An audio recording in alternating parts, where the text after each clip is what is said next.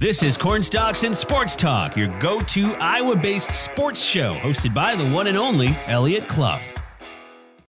Without the ones like you, who work tirelessly to keep things running, everything would suddenly stop. Hospitals, factories, schools, and power plants, they all depend on you. No matter the weather, emergency, or time of day, you're the ones who get it done. At Grainger, we're here for you with professional-grade industrial supplies. Count on real-time product availability and fast delivery. Call, clickgrainger.com, or just stop by. Grainger, for the ones who get it done. What's up, Cedar Valley, and hello to the Hawkeye State. This is Cornstalks and Sports Talk, your Iowa-based sports show here on AM 950 KOEL and KOEL.com, hosted by me, UNI insider for Town Square Media, Eliot Clough, at Eliot Clough on Twitter. Excellent stuff ahead on today's show as we're joined by Luke Martin, the play-by-play voice of the Indiana State Sycamores on ESPN+. We're previewing that game, UNI versus Indiana State, happening today in the Dome at 4 p.m. Then our good friend of the show, Nick Osen, joins to preview Iowa State taking on undefeated Kansas in Lawrence. Of course, Nick from 24/7 Sports and CycloneAlert. But first, another big game happening this weekend for sports fans in the state of Iowa. And this won't necessarily serve so much as a preview for the Hawkeyes taking on number 4 Michigan, but I don't think we can go a full-length Iowa-based show and not get pure honesty from me, your host, Eliot Clough, at Eliot Clough on Twitter.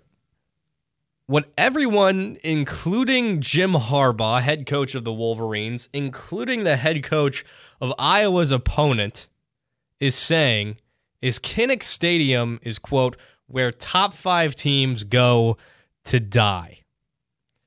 And there's some truth in that, right? 5 of the last 6 games at Kinnick Stadium matching up with a top 5 opponent in the country. Iowa comes away with a victory. That dates back to 2008. Iowa has won 5 of those last 6 home games against top 5 teams in the country, and that is a crazy stat. Granted, they're all other Big Ten opponents. They haven't taken on anybody from outside of the conference at home in their non-conference play early in the season. But there is one thing to say about this record that dates over a decade back to 2008 in the history of Iowa football. And the first thing that I have to say about that is this is not the Hawkeye teams of yesteryear, where the offense was a little bit below average to average, probably at best. Maybe I give them a little bit more than that, those years with Ricky Stanzi and Tony Moiaki and Marvin McNutt, Adam Robinson, Brandon Weger, all the way back to when the team was in the Orange Bowl that year in 2010, I believe it was, 2009, 2010, that they went to the Orange Bowl. That team was freaking good. Like Ricky Stanzi, probably in the top 3 to 5 quarterbacks all time at Iowa, at least in my opinion. That team was special. We look back at that team. I look back at that team fondly, growing up a Hawkeye fan. Those teams were fun to watch. I idolized Ricky Stanzi and Marvin McNutt and Pat Angerer and A.J. Eads, Adrian Claiborne. Those teams were freaking phenomenal. And for that reason, I just can't look at this current team and think that they're going to continue that trend. Yes, they did it last year against Penn State, but we're going to get into it here, starting with that 2018. We're going to look at each of these wins, the 5 of these wins going back to 2008. We'll start with that 2018. Like I said, that win over Penn State in Kinnick Stadium. Kickoff at 2:37. 2:37 p.m. is when kickoff was. It was in November, so essentially that's a night game. We'll start off with that. And all these games, almost all of them anyway, night games. 2:37 kickoff against Penn State. It ends at night, right? I remember that kickoff, that kick that won it, Daniel Murray booting it through the uprights for the win against Penn State. Ricky Stanzi at quarterback, like I said. Sean Green at running back. Darrell Johnson-Koulianos at wide receiver. Then those names that I mentioned, Adrian Claiborne, Pat Angerer, A.J. Eads, Brett Greenwood in the defensive backfield. Iowa wins that one 24-23 on a Daniel Murray field goal, like I mentioned. Next one, 2010, Michigan State, kickoff at 2:36 on October 30th. So again, essentially what becomes a night game later on in the contest. Season after the Orange Bowl. This is a solid team. They had just lost 31-30 to Wisconsin. This team really should have competed for a national championship that year, but then things really just went out the window. But they lost the previous game 31-30. Bad taste in their mouth after the loss to Wisconsin.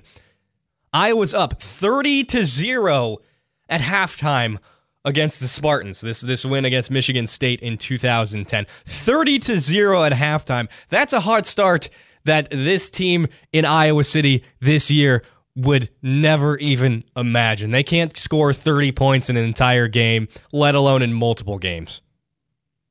Adam Robinson and Marcus Coker are running backs. Ricky Stanzi, his senior season. Marvin McNutt is at wide receiver. Then you got Adrian Claiborne once again, Sean Prater, James Morris on the defense. That team was loaded still, even though they didn't live up to the expectations that they wanted. Also, Michigan State's quarterback, Kirk Cousins, who, shocker, didn't live up to the big moment, the primetime moment of college football in Kinnick Stadium. He threw 3 interceptions that day. Just one touchdown pass, 3 interceptions. Iowa wins 37-6 in Kinnick Stadium. Again, there's the trend there. Lots of talent. It's essentially a night game, and they were up 30-0 at halftime. That necessarily doesn't fall into that 2008 win, but it's something to note. And they are coming off a big loss the week prior, 31-30 to Wisconsin. That was in 2010. 2016, we're fast-forwarding almost half a decade, more than half a decade. This is that last win against Michigan at home. Kickoff at 7:12. So this is definitely a night game. I remember watching this one in my dorm my sophomore year at UNI, sitting in my bed in Scholl Hall. Shout out to Scholl Hall, anybody who lived there, and watching the end of this game and just being floored that they somehow won. It was a 14-13 win there at home in Kinnick Stadium. Again, here we go, coming off a 41-14 throttling to Penn State. They just got beat to hell in that week prior. CJ Beathard at quarterback. He didn't have a good game, but still ridiculously better than what we've seen from Spencer Petras. CJ Beathard, again, one of those top 3 to 5 quarterbacks in Iowa history. Then you got Akram Wadley at running back, who had a great career at Iowa. Is he one of the greats? Probably not, but had a great career while he was in Iowa City and is better than what Iowa has in the backfield right now. Then again, that offensive line also drastically better than what is currently in Iowa City. Michigan's quarterback, Wilton Speight. If you remember this is back right at the beginning of the Jim Harbaugh era. He went 11 of 26 for 103 yards and a pick. Josie Jewell was on that defense. He was the Mike linebacker of that defense. Again, one of the better linebackers in the history of the state of Iowa football. So again, here are these trends showing up that we don't necessarily have going into this Iowa versus Michigan game this year in 2022. They're coming off a blowout loss, a bad loss to Penn State, and it's a night game, 7:12 kickoff. Some of these greatest players in Iowa history, CJ Beathard, and then Josie Jewell, and a good enough offensive line, a talented running back, that all of these things coming together, maybe not so much lacking defensively, of course, with this defense this year. Jack Campbell has been phenomenal, probably one of the best linebackers in the country this year, if not the best.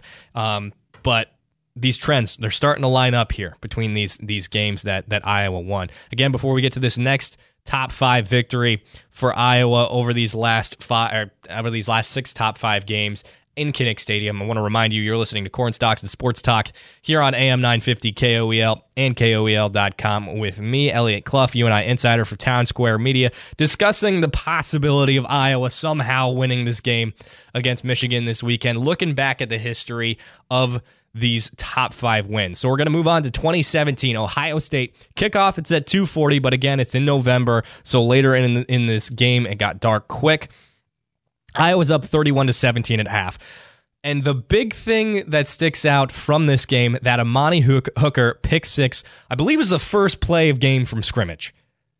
Correct me if I'm wrong there, but Amani Hooker, first play of the game from scrimmage, JT Barrett throws a pick, Amani Hooker returns it for a touchdown. It's already 7-0, and we're not even like 30 seconds into the game. So that's a huge thing that happened in this one. Nate Stanley, again, not a great quarterback, still better than Spencer Petras. He goes 20 of 31, 5 touchdown passes. Akram Wadley still there. James Butler at running back. Again, not a fantastic duo. Not an outstanding duo by any means, but better than what's currently going on in Iowa City. And then 2 names you might remember, TJ Hawkinson, Noah Fant on both ends of the offensive line, playing tight end for Iowa. Yes, you have Sam Laporta, but you don't have 2 guys who are going to be drafted in the first round of the NFL draft. Both on the same team. They both scored 2 touchdowns in this game. JT Barrett throws 4 interceptions. So we're seeing these trends. Talented guys that are still there. A great start to the game. Again, that 30-0 start against Michigan State at halftime. This one, it was 31-17 at half. Amani Hooker goes out, gets that pick to start the game. We're going to move on to last year now, 2021. This is the final of those 5 wins over top 5 teams in Kinnick Stadium for Iowa. They beat Penn State at Kinnick, kickoff 3:05, October 9th. Again, it's getting dark towards the end. When everybody rushed the field, it was dark out. So, in effect, what has become a night game in football is that 3:05 start because it gets to be dark towards the end of the contest. Number 3 versus number 4 at home. Iowa should have won this game, and they did. They won 23-20 over Penn State. By the way, that last game, Iowa did win 55-24. Kind of blew out Ohio State in that one. But back to what we're talking about here. Iowa scored 10 unanswered points in the 4th, which is a little bit of a different trend here than these previous games. It was typically a hot start for the Iowa offense or a pick 6 that gets things started. But it was back and forth, and then Iowa scores 10 unanswered points in the 4th. They win. Spencer Petras somehow completed 17 passes. I couldn't tell you the last time he did that. Maybe this was the last time he did that. 17 passes. He was 17 of 31 for 195 yards, 2 touchdowns, 1 pick. Still not fantastic in the box score, but still not good. Sean Clifford gets hurt. That is one thing that Penn State fans love to talk about when we're talking about this game that happened last year at Kinnick, the number 3 and number 4 teams, Penn State, Iowa. Sean Clifford got hurt. Otherwise, Nittany Lion fans, they firmly believe that Penn State would have won that game. Then, on top of that, the offense this year, lacking weapons. Keegan Johnson hurt. He's not playing. Tyler Goodson, he's there for that 2021 team. Charlie Jones still there for that 2021 team. Tyrone Tracy was there. He didn't do much. But 3 big weapons that are no longer there. Of course, you don't have Tyler Linderbaum on the offensive line, which has still been bad. So there are these missing pieces talent-wise that Iowa just does not have offensively. I love what Iowa's putting together defensively this year. That offense is lacking in every single facet of the game. You say tight end, Sam Laporta. Well, if your quarterback can't get him the ball, there's nothing that I can take away from this Iowa offense and say that's what's going to get it done for them. That's where they're going to score, and you know that already. But here we go. I think I've made my case based on the track record. You know, everybody's saying 5 of 6 games. Iowa's won the last 5 of 6 games against top 5 teams in the country in Kinnick Stadium. This is where top 5 teams go to die. Well, I just listed out several different trends, several different things that happen in those games that cannot happen, that won't happen for Iowa this Saturday against Michigan. They can't pull it off. These hot starts, 30-0 at halftime, 31-17 at halftime for Iowa. Iowa's offense can't score 17 points even. Even the latter. Like if you flipped it around, if Michigan scored 31 in the first half and Iowa could score 17, I'd be freaking shocked if they could score 17 points offensively. If there was a pick 6, Cooper DeJean does it again. Shout out to OABCIG, Ida Grove, where I'm from. I don't think Cooper knows me at all. But Cooper gets another interception, returns it for a touchdown. I'm not counting that. They can't score 17 points in a half. They can't. They can't score 30 points in a game. So there's just no way the offense gets a hot start like they've had in some of these games that have resulted in wins. Could a quick pick 6 happen like Amani Hooker did against Ohio State in 2017? Yeah, it could happen. But is the momentum going to carry over to the offense? I don't think so. Lacking talent offensively, it's just not there. I don't think there's an intimidation factor. I mean, Michigan just beat the crap out of Iowa last year in the Big Ten championship. On top of that, Iowa's staff in the locker room have been playing that game over and over and over and over again all week. I think you play it once, twice, and your message is across. That's got to be getting in these guys' heads. I mean, this team isn't as good. The offense is absolutely abysmal like it was last year. So, again, we're talking Iowa versus Michigan here on Corn Stalks and Sports Talk on this Saturday morning. So I think I've made my case historically, right? It just doesn't line up. But to further my point, I've talked a lot about Iowa and the lack of consistency in some of these things that have happened previous in those wins against these top 5 teams. And some of you might be out there saying, well, it's not that way this year. Well, here's the thing. The opponent doesn't line up in terms of talent offensively either. Like I mentioned, Kirk Cousins threw 3 interceptions in that game. JT Barrett threw 4 interceptions. I think it's Williams and I can't remember the other guy's name, Penn State 2008. That team was capable, but offensively. But Iowa was also somewhat capable offensively. Sean Clifford gets hurt. That takes Penn State, their offense, out of it. I mean, the 2016 Michigan game, Wilton Spate was maybe an average quarterback. And you look at the Michigan team going into this season, what they've got so far, going into this game, rather, Iowa won't be facing teams with inept offenses all season long, and this is where they're going to get shell-shocked. They lost against Iowa State. Iowa State has a decent offense, pretty good offense. We'll talk about that a little bit more with Nick Osen from 24/7 Sports coming up here. But if there was one team that they've faced that they're going to be shocked by at the capability of the offense, it's going to be Michigan. J.J. McCarthy, new starting quarterback for Michigan, 48 of 60, completing 80% of his passes so far this season. 693 yards, 5 touchdowns. Running back for Michigan, Blake Corum leads the team in rushing, 64 carries, 478 yards, and 9 touchdowns. Their defense is currently allowing just 11 points per game, 7th in the country. Iowa's number 1, but their offense has also got awful, which I've made that point. I'm not saying that this game against Michigan for Iowa, it's not a win. Taking away a win is not impossible. Like, I'll just put it that way. It's not impossible for Iowa to win this game against Michigan in Kinnick Stadium, number 4 Michigan this weekend, but I highly freaking doubt it. I highly doubt it. It's almost impossible. I will be shocked, floored, flabbergasted, frazzled, if you will, if Iowa somehow wins this game this weekend. You can call me a hater. I'll own it. I don't see it happening. I love Iowa's defense. Jack Campbell, one of the best linebackers in the country. Lucas Van Ness has been really fun to watch. Cooper DeJean, one of the best defensive backs in the Big Ten. Riley Moss, an All-American. No Justin Jacobs, too. No Keegan Johnson. I just don't see it happening. There have been moments where people could have called me a homer for the Hawkeyes, even though I don't cover them. I haven't been a fan of them in probably a decade. A little bit less than that, but still.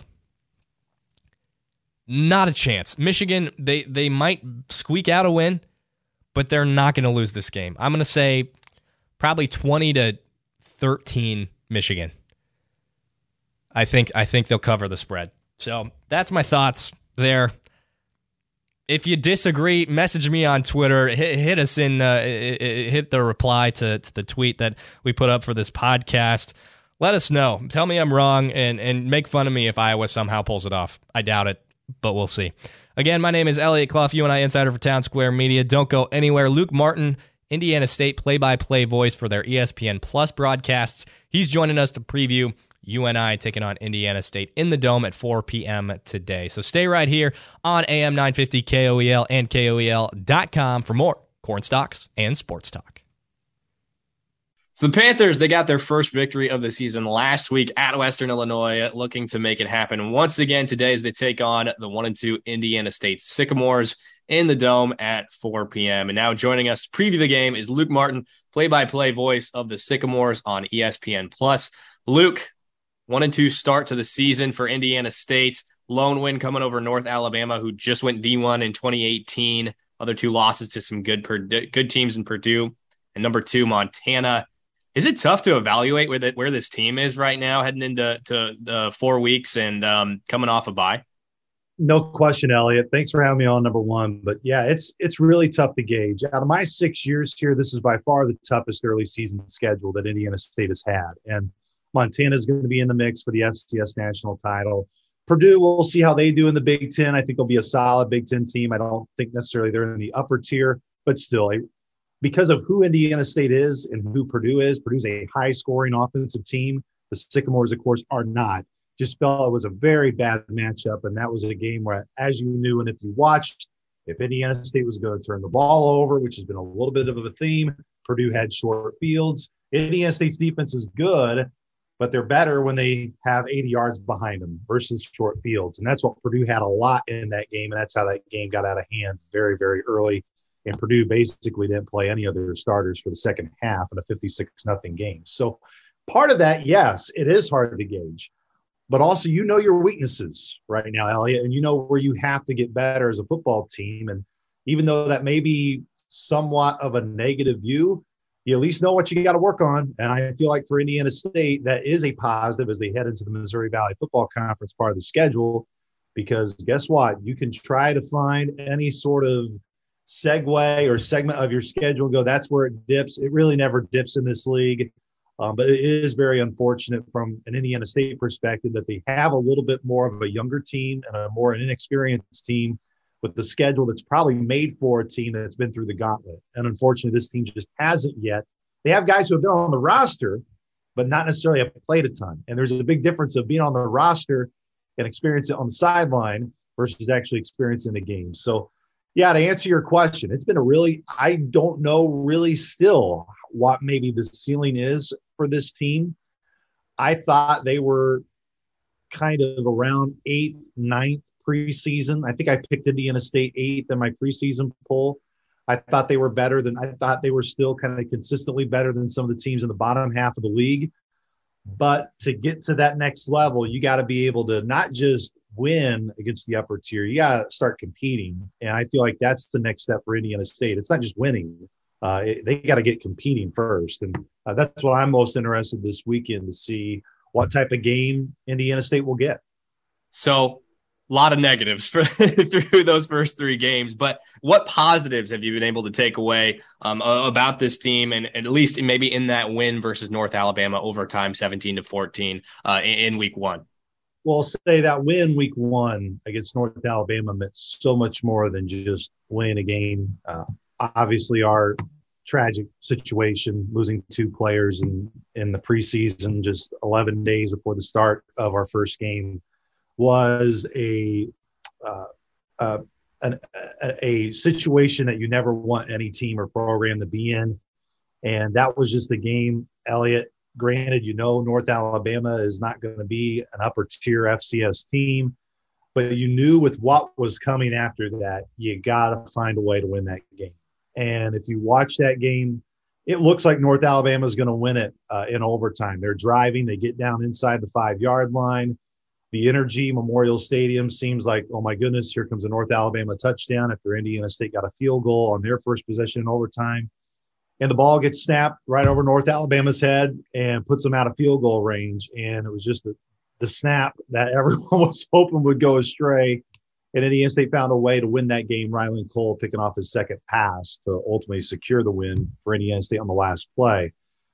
But that win against North Alabama was just massive I can give you many, many reasons, but it was just big for a team that needed something positive after just the most negative you could ever have and just sorrow, to be honest, that they were going through.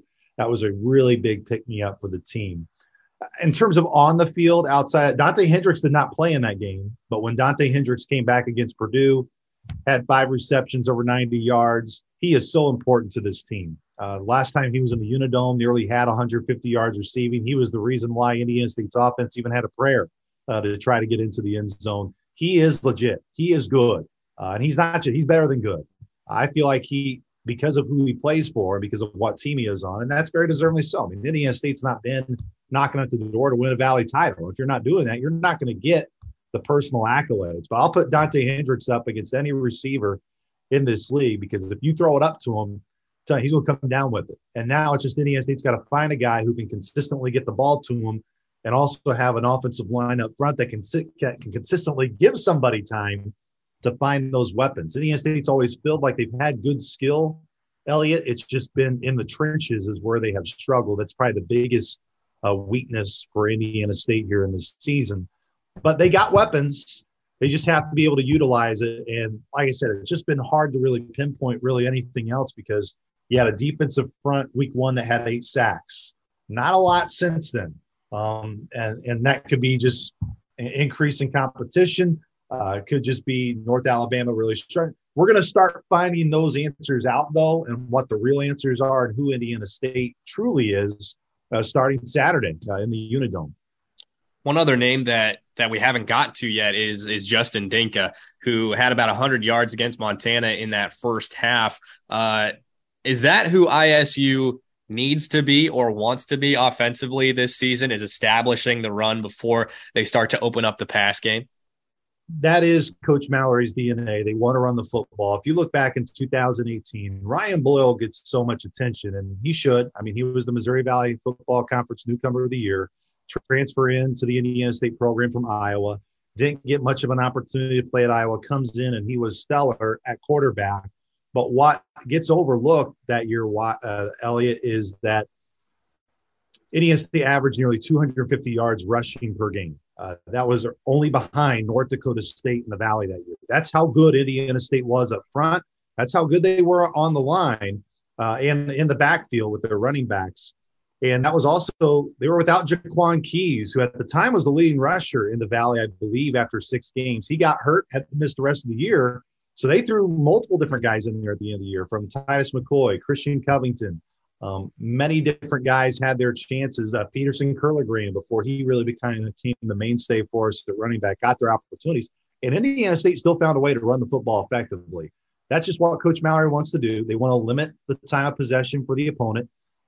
That's why the first half was close against Montana. Indiana State held on to that football for almost twice the amount of time that Montana did. That was not the case in the second half, and that's why the game really got away for Indiana State. So, yes, they want to be ball control. They want to possess the football, be able to run the football. Like you said, Justin Dinka had almost 100 yards in the first half. We had -8 yards rushing in the second half. And that's not all on Justin. That's a team effort there. And that is why Indiana State more than likely won't have T. Hodge this weekend in the Unidome. Who else besides Justin Dinka can help him out in that backfield?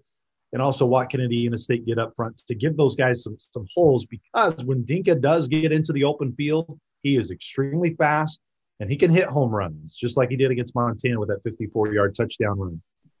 Luke Martin from ESPN Plus. He's a play-by-play voice of the Indiana State Sycamores, joining us here on Corn Stalks and Sports Talk on AM 950, KOEL, and at KOEL.com.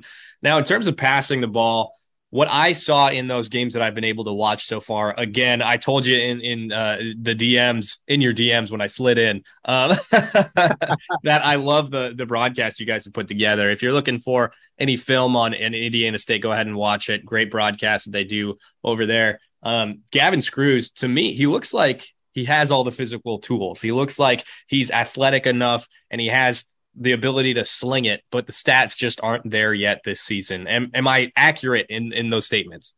What I think Gavin's biggest strength can also be his weakness, is he's not afraid to take shots. That is why everyone on this team really likes Gavin.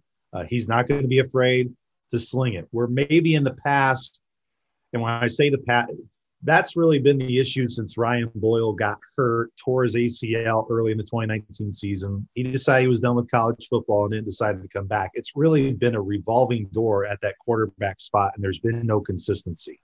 And even though maybe the statistics have not bared it out yet, I do give Coach Mallory credit and Coach Bath credit of giving Gavin a chance. I feel like there's maybe been some unfair criticism of Gavin so far in the early season, where many are going, all right, Coach Mallory, you talk about how you have 3 quarterbacks. Maybe it's time to give somebody else an opportunity. I do like it. They're giving Gavin plenty of chances. I feel like you do need to give him an opportunity, and not just an opportunity in one game, an opportunity in 2 games. I mean, Gavin's going against Purdue. He's going against Montana, just like everybody else. Those are really good defenses, and UNI is going to be no different, and nobody else in the Valley is really going to be no different. But I am pleased that Gavin is getting a chance. He's just got to take care of that football better. That's his biggest criticism right now. He's not taking care of the football. We love that he takes shots. We know you want to get the ball to number 8. But right now, Indiana State's offense, it does feel like anytime they get near the red zone, you don't know necessarily when they're going to get there again. And that is why those possessions mean so much more, where if you're in an offense that you know you're going to get 30-plus points per game, maybe when you're more aggressive throwing the football and you turn it over every once in a while, it doesn't feel as big of a deal because, all right, we're going to march right back down there and we're going to get there. Right now, Eliot, that's not the case with this Indiana State offense. You feel like when you're finally down there, I think that's why this team maybe struggles in the red zone. They're like, all right, we got to make this count because we don't know when we're going to get here again.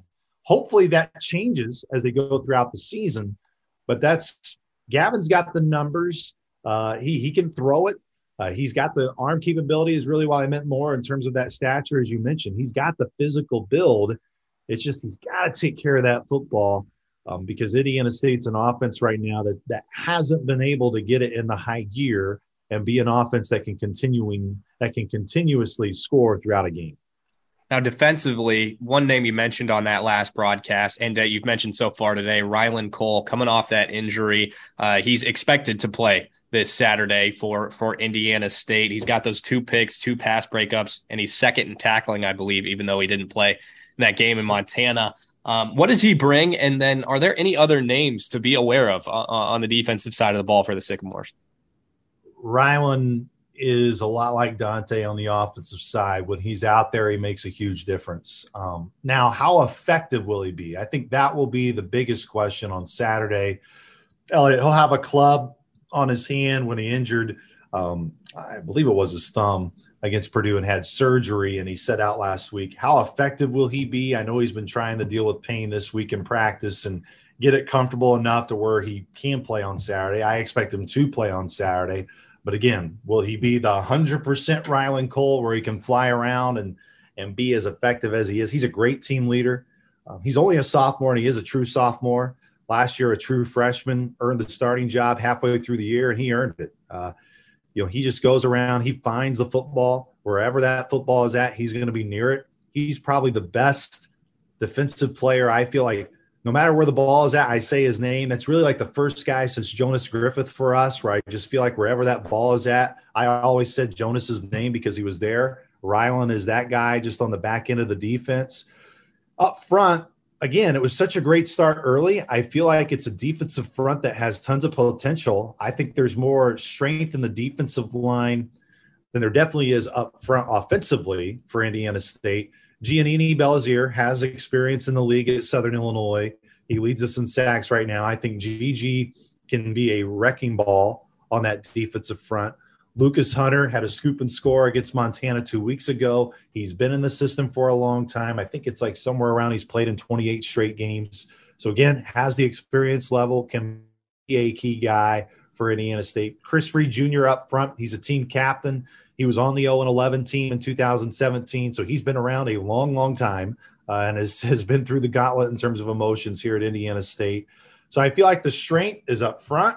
There are question marks on the back end, even though Ryland Cole is a big strength. What else does Indiana State have there at their cornerback spot in the middle of that defense? The middle of the defense and the back end have been question marks in recent years for Indiana State.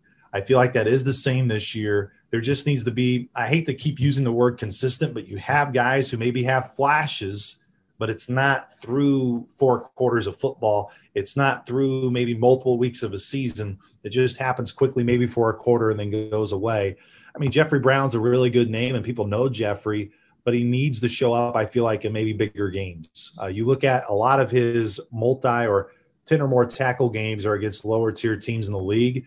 Against really good teams, sometimes I feel like his tackle numbers are low, and I don't say his name a ton around the football. I'd like to see Jeffrey this weekend really have a big game because I think he's got to in the middle of that defense for Indiana State to have a chance.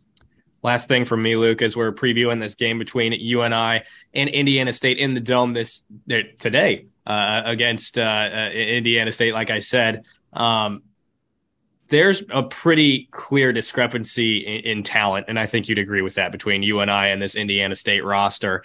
If you had to put together keys to victory for the Sycamores, what would they be? Do you see a chance of victory ahead of Indiana State today? I don't know if I would word it as talent, Eliot. I think at this level, I think every team has talent. It's to the capability of where is your talent. I feel like for Indiana State, where the talent has lacked has been where you really need it, and that's in the trenches. That is really the biggest difference, I feel like, between Indiana State and the teams that are in the upper tier of the league. Do they have the potential to be that this year? We're going to find out. I mean, we're going to really find out this weekend.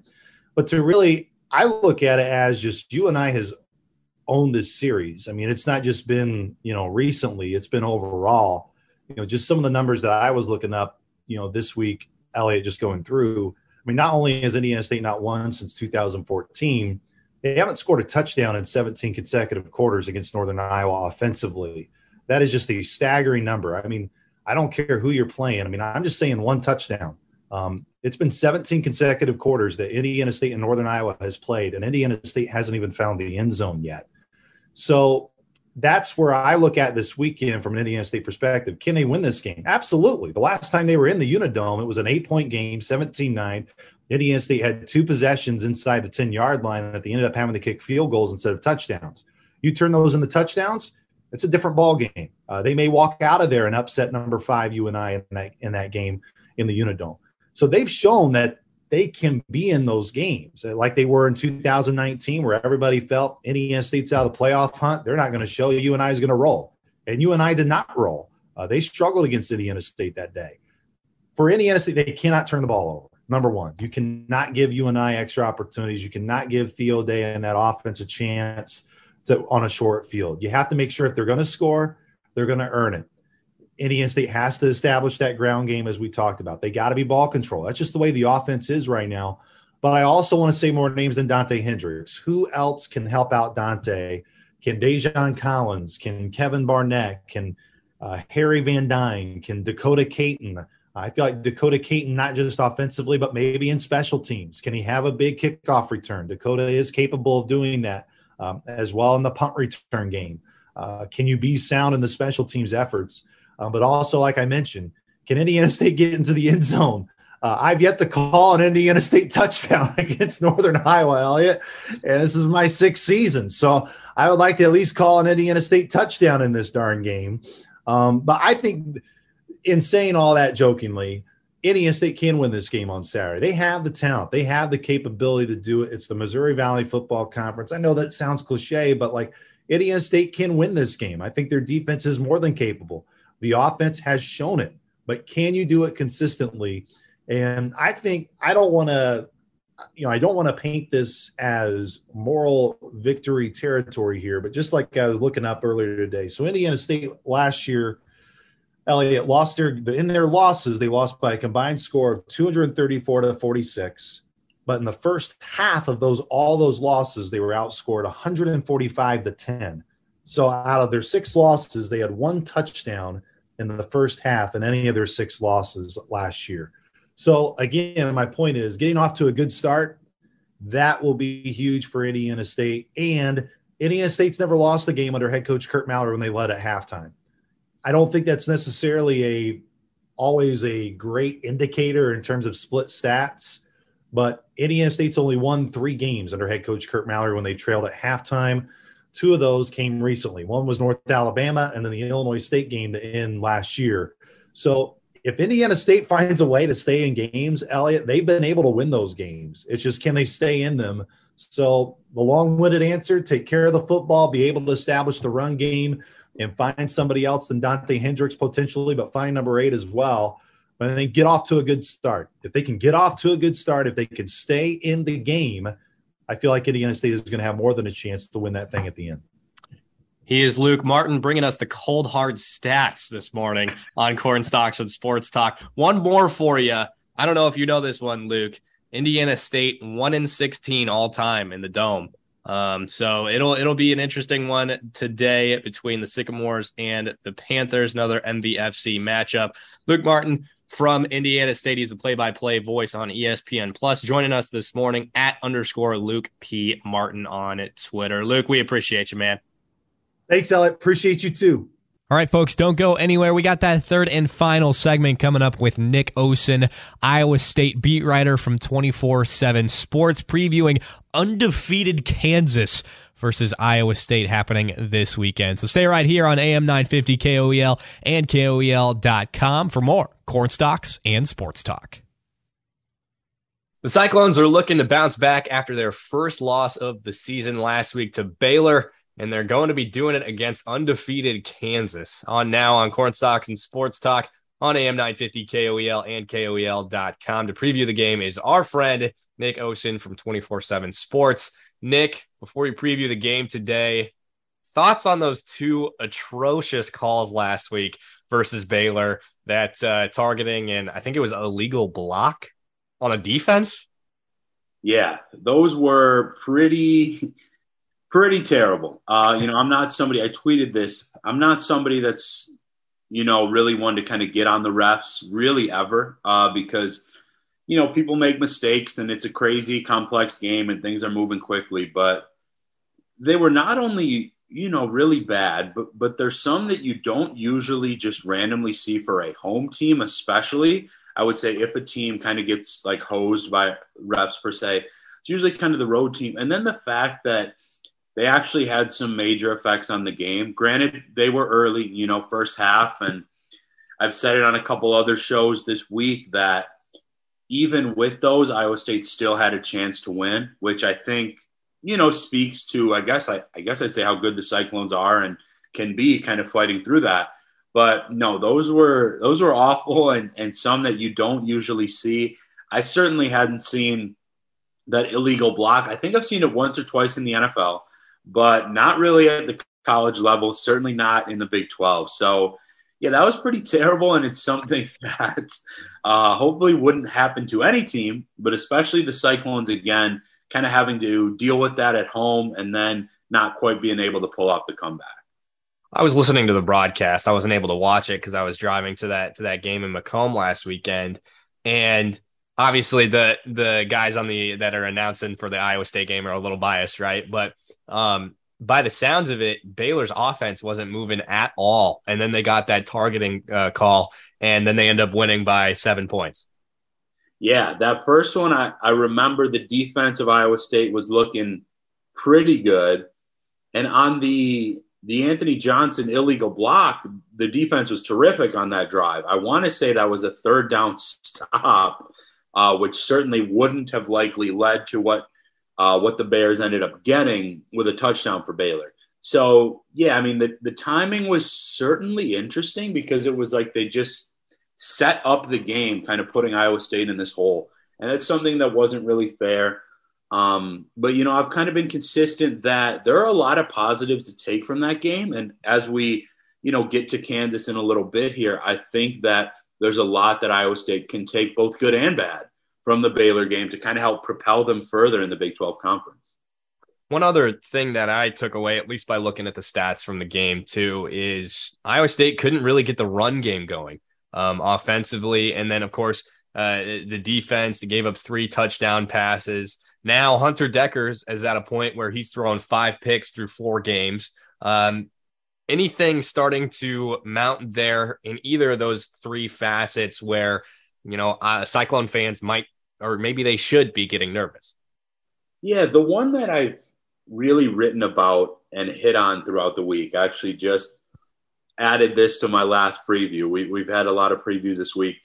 The turnovers, right? I'm not worried really at all about the run game, especially with some of the injuries that has been there on the offensive line, and the fact that really through 3 games, the Cyclones' run game was gorgeous, truly, and it was working very well and efficiently, especially the first couple games, including against a good Iowa defense with Jarrell Brock at running back there. So I think the turnovers are something to kind of not hit the panic button, but kind of start to question and think about a little bit because, Iowa game for Deckers, okay, first road game. Iowa's a top 10 to 12 defense in the country, at least by many metrics. And Baylor's a good defense, but I think it was a fumble in the Ohio game at home. So it's, fumbles and interceptions. And a couple of the interceptions have just been way off base. So I think the decision making's there, the confidence is there. And I'm high on Hunter Deckers. I think he has all the talent in the world. And the trust and confidence is high with him too. But some of that accuracy certainly has to improve.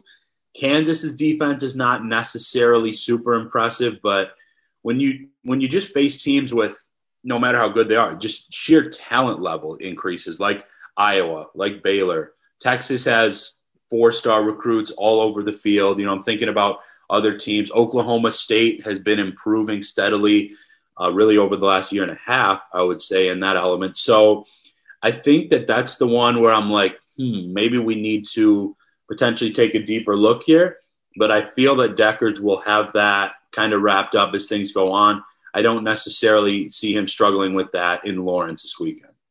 That's definitely a thing where, he's just taking his first snaps as the starting quarterback, right? That's one of those things where, you've said it, you're high on him. David Eicholt has said it, who covers Iowa. He's higher on Hunter Deckers. And you just look at him and you can tell that guy's an athlete, right? But once he starts putting the X's and O's together, that's where he's going to elevate his game.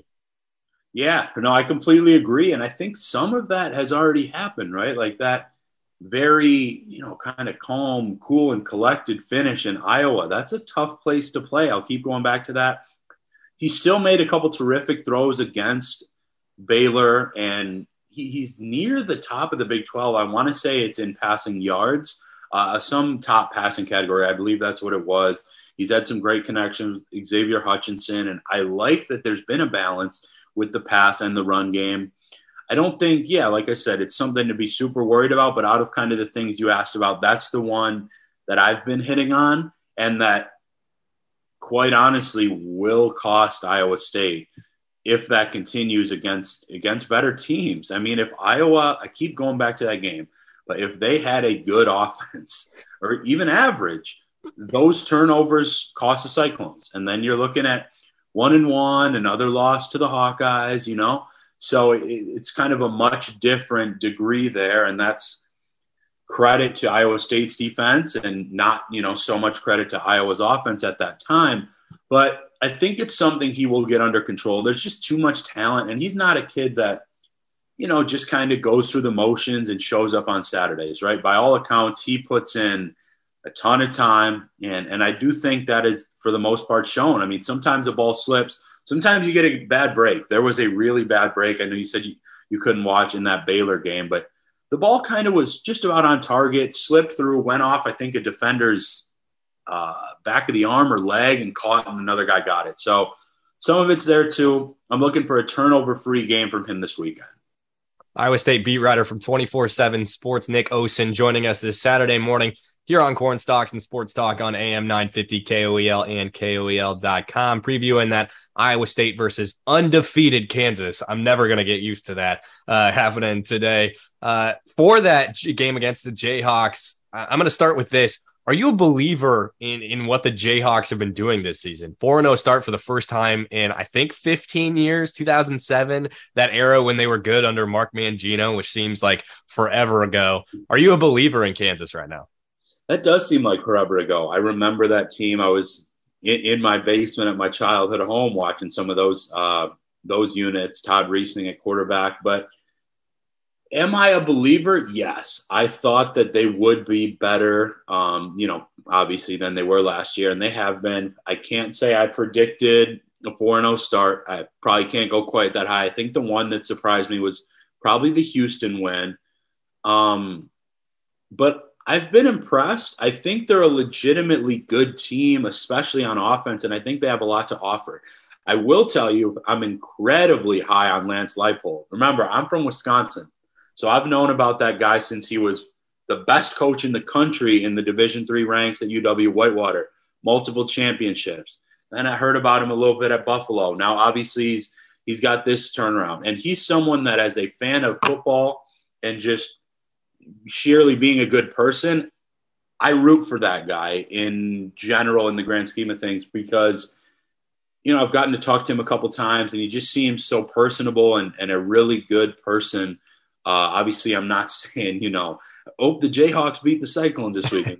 You obviously get my point in terms of just there are good people that you kind of pull for through the ranks. So to see a turnaround like that in Lawrence with him at the helm, I'm not surprised at all. I think Jalen Daniels, he's gotten a lot of attention, but I think he's deserved it. On the field, he's been awesome. Off the field, Coach Campbell talked about it this week. He just seems like a guy that, and this is not verbatim, but essentially that you just kind of want to be around. He's, kind of brings the best out of people and kind of brings excitement, to the field and to his teammates.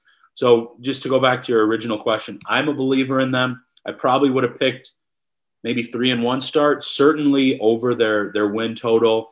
And now they're going to have a really good test in Lawrence. I usually give a prediction on this show, so I'll end with it in a few minutes. But, I think it's going to be a fantastic game, Eliot. And I think that these are two above average to good teams. I think Iowa State's potentially really good when their defense is playing well. But it's going to be interesting. I think both sides will have their hands full.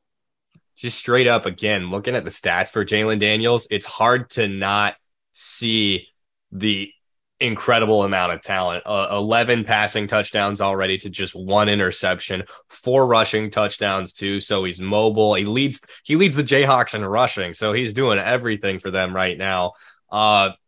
Do you think he keeps this hot streak going against the Cyclones? You mentioned you think their defense can be really good, but is he going to still look like the Jalen Daniels we've seen over these last 4 games against probably the best defense he's seen so far?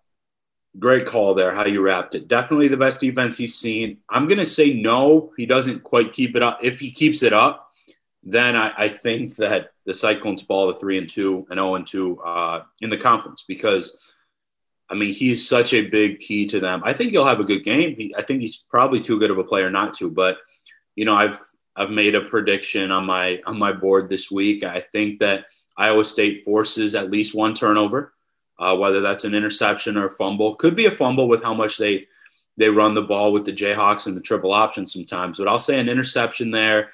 And I feel, and this is going back to some of the positives from a loss against a Baylor team, not that the defense was necessarily complacent, but I think that they will be locked in and ready to go for Iowa State later this afternoon, at David Booth Memorial Stadium, I believe. And I just feel that there are too many good players on Iowa State's defense. I like some of the guys on the front, but I love that secondary. And I think I trust them a lot, probably more than Kansas's, wideouts and passing options. It's going to be interesting to see what Daniels does. I think he'll have a good game. I don't think he'll have a 2022 Jalen Daniels type game. And I think that will certainly aid the Cyclones' chances in coming home with a win. Again, Nick Osen, beat writer who covers Iowa State football and basketball, joining us today here on Cornstalks and Sports Talk on AM 950, KOEL, and KOEL.com. He's from 24/7 Sports. Now, one big thing that I've heard a lot on a few radio stations as of late with Iowa sports media is the fact that Iowa State is just they perform at a higher level, it appears, when they're an underdog. Now, they're favored in this game at Lawrence. Do you think that should make ISU fans nervous that they're the favorites at Kansas this weekend? Yeah, so they're the favorite according to the line, right? But if you threw on ESPN or some of these bigger kind of media markets or opportunities or shows, you'd certainly think Kansas is, the way they're kind of being talked about. So that's where I go. That's cool for Kansas, well-deserved. And they've kind of earned it so far, but I don't think fans are worried about the favorite aspect or anything. It's slight. I think that Iowa State has probably earned it, just kind of what they've done more, a little bit kind of recently, I would say, other than that loss against Baylor. I mean, they looked like they were playing some really good football. And I feel that just because of the loss to the Bears, I think Iowa State will be performing as if they were the underdog, because they know, like I said, that game was winnable. So there are things to clean up. And this is a good opportunity to do so because, yeah, Kansas is good, but their defense is not necessarily good. I think they have a lot of holes in it. And I don't think that the Jayhawks necessarily have those big-time pass catchers on offense either. So I think that the Cyclones secondary will kind of be able to lock that down. And that is why I feel pretty good about Iowa State's chances. You mentioned the media. Kansas is definitely the media's darling right now. And it's hard to not make them their darling because of this meteoric rise, so to speak, after being awful the last 10 years. But last thing for you, Nick, before we let you go, your prediction. Who wins this game and why? Yeah, so again, they have been the darling, the Jayhawks have, and just as a sports fan, I love that kind of thing. Maybe I'm just around the Cyclones and digging too much into kind of what they've done and their opportunities so far. But then again, like you hit on 2 minutes ago, there's a reason that they are favored. The Cyclones are still the favorite. I think they're the more complete team. Kansas might have the higher offensive ceiling. ISU clearly does on defense. Great coaching matchup, a lot of young talent on both teams. I'm going to say Iowa State goes into Lawrence prepared in what is a really good game and leaves with a 34-28 victory over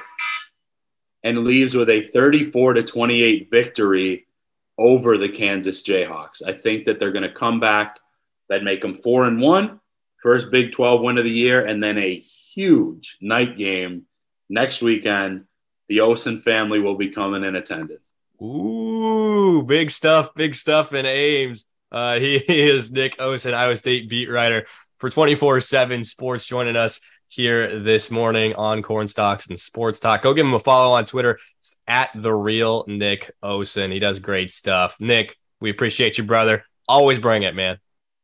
Close to 5K followers on Twitter. I appreciate you, bro, and I will be back soon. And that's going to do it for this week's episode of Cornstalks and Sports Talk. Thanks so much for tuning in on this Saturday morning. If you missed any part of today's show, you can always tune in on Apple Podcasts, Spotify, Google Play, wherever you get your podcast. That is ready and available right now. If you want to get that UNI preview, Iowa versus Michigan preview, and of course, Iowa State and Kansas. We just finished that up with Nick Osen from 24/7 Sports here on Cornstalks and Sports Talk on AM 950, KOEL, and KOEL.com. Of course, all of our guest segments are available on YouTube as well. You can just search my name there. It's Eliot Clough, or Cornstalks and Sports Talk for that matter. And lastly, my name is Eliot Clough. I'm a UNI insider for Town Square Media. You can follow me on Twitter at Eliot Clough. And that's going to do it for this week's episode of Cornstalks and Sports Talk on AM 950, KOEL, and KOEL.com.